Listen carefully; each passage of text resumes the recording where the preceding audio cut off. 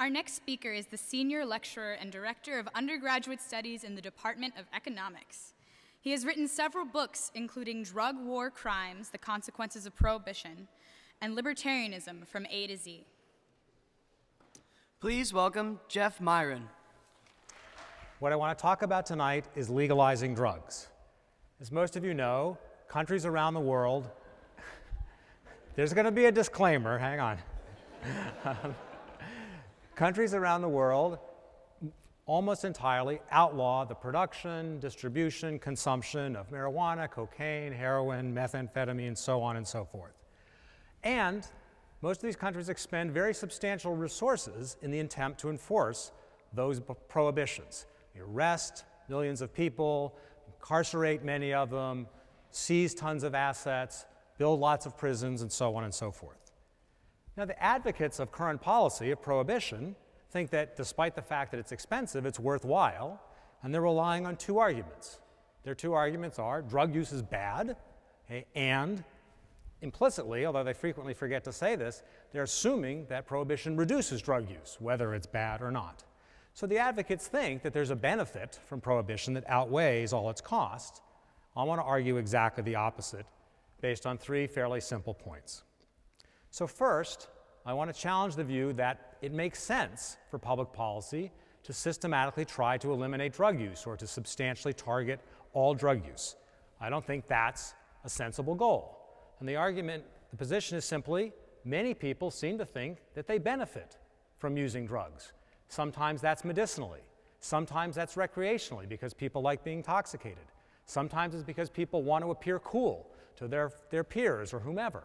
Okay? Whatever the reason, people go to great lengths despite all the risks of incarceration and so on to use drugs because they seem to think that it makes them better off. And in my view, policy should respect that. Now, why do lots of people nevertheless differentiate drugs from all other goods and think that somehow government should discourage drug use when it doesn't try to discourage all sorts of other things, which are also risky? They rely on two main arguments, paternalism and what economists call externalities. The paternalism says drugs are bad for you, but some people will do them anyway because they're myopic or irrational in some way, and we need to protect people from themselves.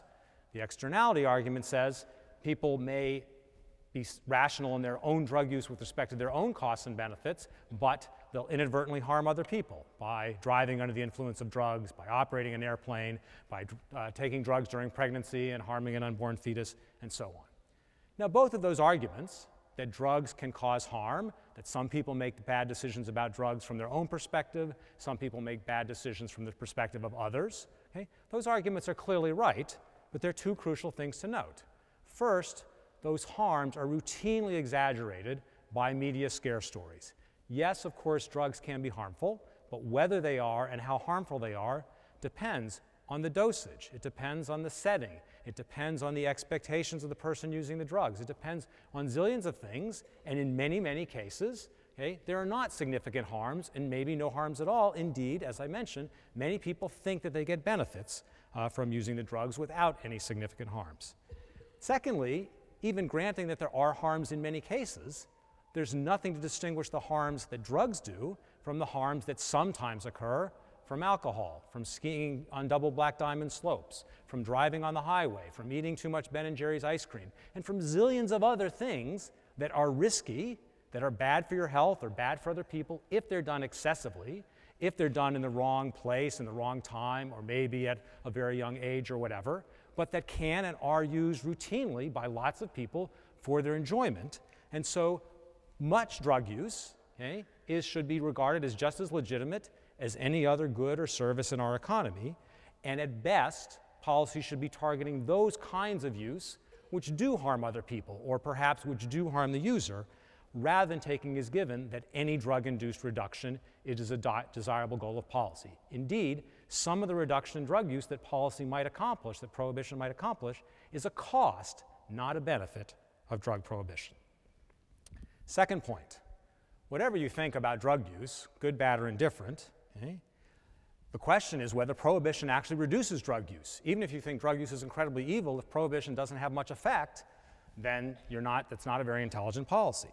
Now, of course, it's plausible as a matter of theory that prohibition would discourage people from purchasing drugs because they fear arrest and incarceration, discourage people from supplying drugs by raising the cost of so doing. Okay? But the magnitude of that effect is an empirical question. Prohibitionists assume that if drugs were legal, there would be huge booms in drug use. There's not a shred of evidence to support that position. All the evidence suggests that prohibition has some effect, but very modest effects, maybe a 10% effect, maybe a 25% effect. But whatever the exact magnitude, it's not that we would be a nation of addicts, everybody doing drugs all day long. If drugs were legal, the reality seems to be dramatically different. There might be some increases in use by some people, but modest. Remember also, some of any increase should be regarded by policy as a good thing. If people who could use drugs responsibly without harming themselves or others have been abstaining because of prohibition, and then when prohibition is lifted, they decide, well, I might as well now enjoy the substance that I enjoy, that's a benefit of legalization. And so any reduction in use that we observe is partially reducing use that should be allowed that's a good thing, so the net benefit of any reduction is even smaller. Third point, okay, whatever you think about drug use, whatever the evidence says about how much prohibition reduces drug use, what's unequivocal is that prohibition has enormous unintended consequences that are the result of the policy, not the result of drug use per se. Prohibition generates violence. Why? Because in underground markets, people can't resolve their disputes with lawyers and courts and adjudication and so on. They resolve their disputes with guns, so lots more people get shot and die. Prohibition induces corruption because in underground markets you can't have ballot initiatives and lobbyists and so on to influence legislation and so on, so people engage in bribery and the like, okay, in underground markets. Prohibition generates income-generating crime because it raises drug prices, so more people are incentivized to steal to support their habits. Prohibition causes more overdoses and accidental poisonings because quality control is always much worse in a black market than it would be in a legal market. Prohibition spreads HIV because when drug prices are high caused by prohibition, people have an incentive to inject rather than other forms of administration, and prohibition generates restrictions on clean needles, so more people inject drugs rather than consuming in other ways. They share dirty needles and spread HIV. Much of the HIV in the US over the past 20 or so years has come from HIV drug use, not from sexual contact. Prohibition diminishes civil liberties because it's very hard to enforce a victimless crime except with aggressive tactics such as stop and frisk, such as racial profiling, such as knocking doors down in the middle of the night. Okay, so prohibition is bad for our general freedoms. Prohibition encourages restrictions on medical uses of drugs because the prohibitionists are so afraid to allow any legitimate air about drugs, okay, that they don't even want to allow research on the medicinal uses of marijuana. And of course, prohibition also has non-trivial direct costs for enforcement, for all the police officers who make the arrests, for all the judges, for all the prisons, and so on. My estimates suggest that's probably $50 billion a year in recent years in the United States.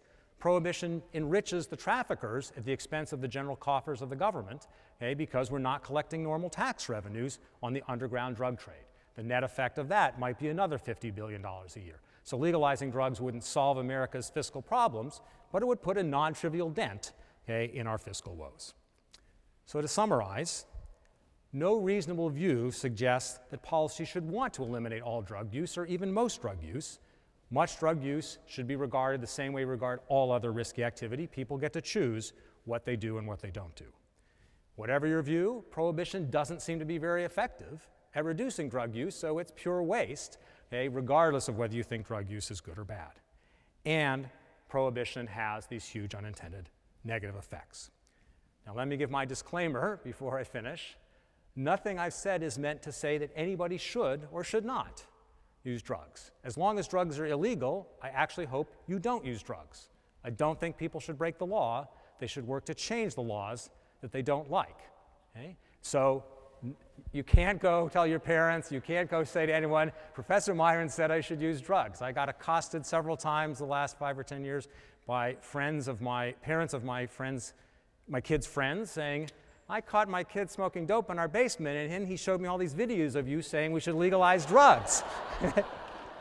That is not my message. My message is about the policy, not about whether drug use is good or bad for any individual. Okay. That having said, okay, I think it is time for a revolution. It's time for the US to re-legalize drugs. Thank you very much.